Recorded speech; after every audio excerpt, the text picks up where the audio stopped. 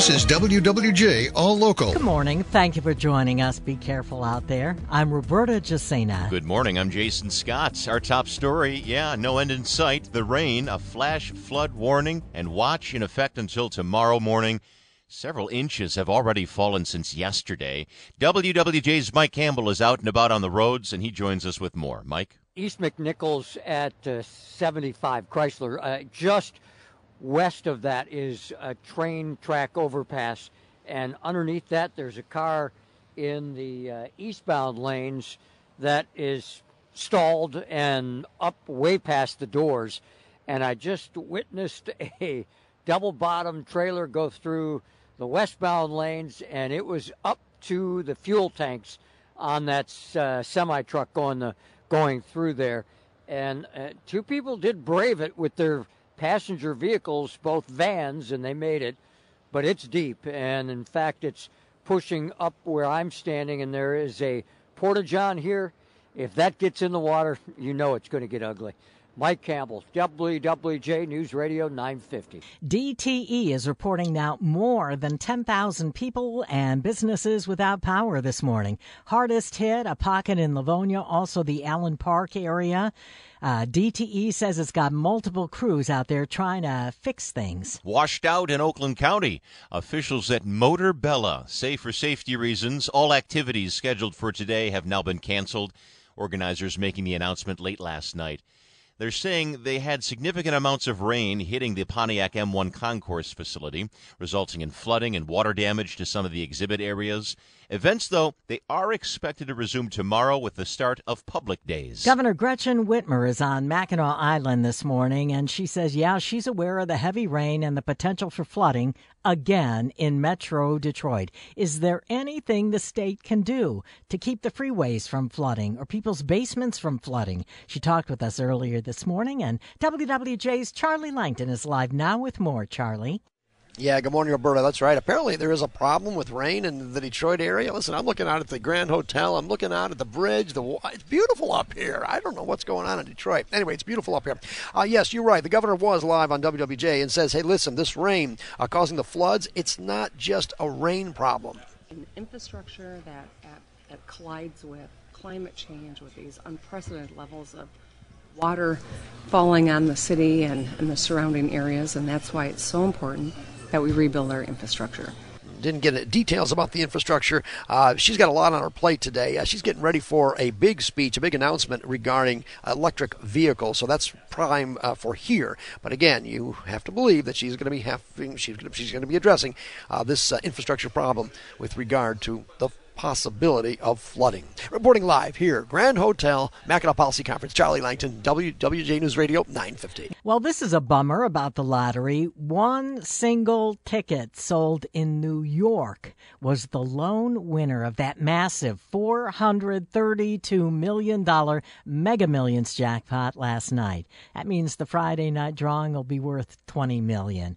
So anyway, the single winning ticket was sold in New York. You still do have a chance to win the big Powerball jackpot. That's worth $490 million tonight. That drawing taking place at 11 p.m. This one's always a win. The changing of the colors on the trees. Today's the first day of fall, and some experts in Michigan say, well, you're going to see a lot of us taking a trip across the state. You look at the millions of acres of forest that we have in this state, so much of it deciduous trees that turn these wonderful, glorious colors all throughout our two peninsulas. And we started to see it early September in the far western half of the Upper Peninsula, and that's starting to creep down into the Lower Peninsula now. Dave Lorenz, Vice President of Pure This is WWJ All Local. The COVID-19 vaccine should get it as soon as possible. The CDC says that patients with moderate to severe asthma could be at greater risk for more severe COVID-19. Dr. Exie Ramirez is a pediatric pulmonologist at University of Michigan Mott Children's Hospital. She says kids with asthma who are eligible to get the COVID-19 vaccine should get it sooner rather than later. This is that time frame when we usually have an uptick of phone calls to our office for respiratory illnesses or exacerbations with asthma and other lung conditions that we take care of. Those 12 and older are eligible for the COVID-19 vaccine. From the Delta Dental Health Desk, Dr. Deanna Lights, WWJ News Radio 950. The health scare, of course, a part of the pandemic, top concern, but isolation, that has been such an issue during the last couple of months. And now we're having more and more mental health struggles across the listening area. And WWJ's Beth Fisher joining us live to talk about a special webinar this evening about suicide, Beth.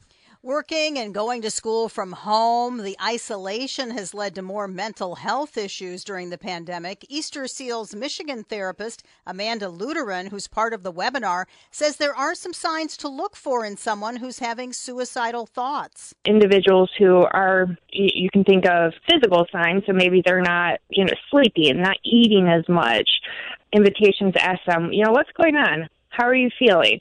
Maybe they're not with actions. Maybe they're not engaging in activities they used to enjoy, isolating more, drinking more, or taking drugs. That webinar begins at 7 tonight, and you can register at easterseals.com. Reporting live, Beth Fisher, WWJ News Radio 950. A public health officer in West Michigan says he's a victim of brute mob hatred after ordering masks in schools in Kent County to prevent the spread of COVID-19. Health Department Director Adam London telling Kent County commissioners he's no longer making public appearances. He's worried about being attacked. He says a woman tried to run him off the road last month after he issued a mask order. The Michigan Department of Health and Human Services now surveying residents in Flat Rock. A post on the city's Facebook page containing a link to take the survey.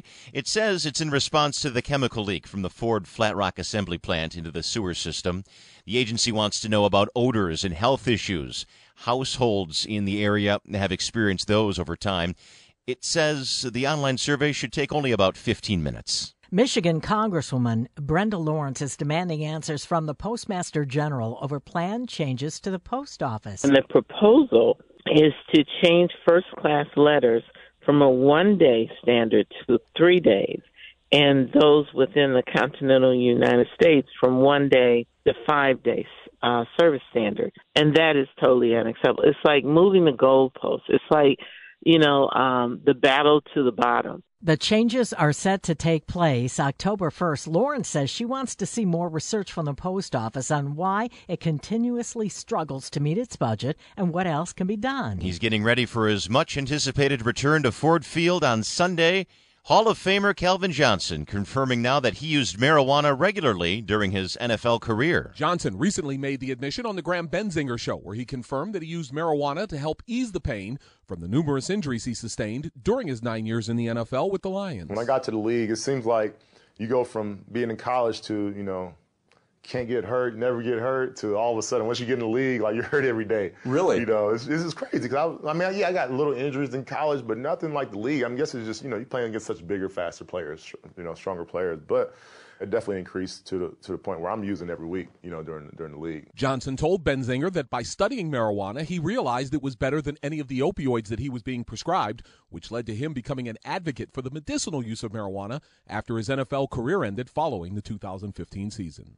Tony Ortiz, WWJ News Radio 950. Some TV critics say this could be the next Game of Thrones. It's Foundation, based on the books written by Isaac Asimov in the 1940s and 50s. The saga involves a lot of different plot lines and spans centuries. It premieres this week on Apple TV+. For the latest news plus traffic and weather together on the 8s, tune into AM 950. Favorite WWJ on radio.com or ask Alexa to play WWJ News Radio 950.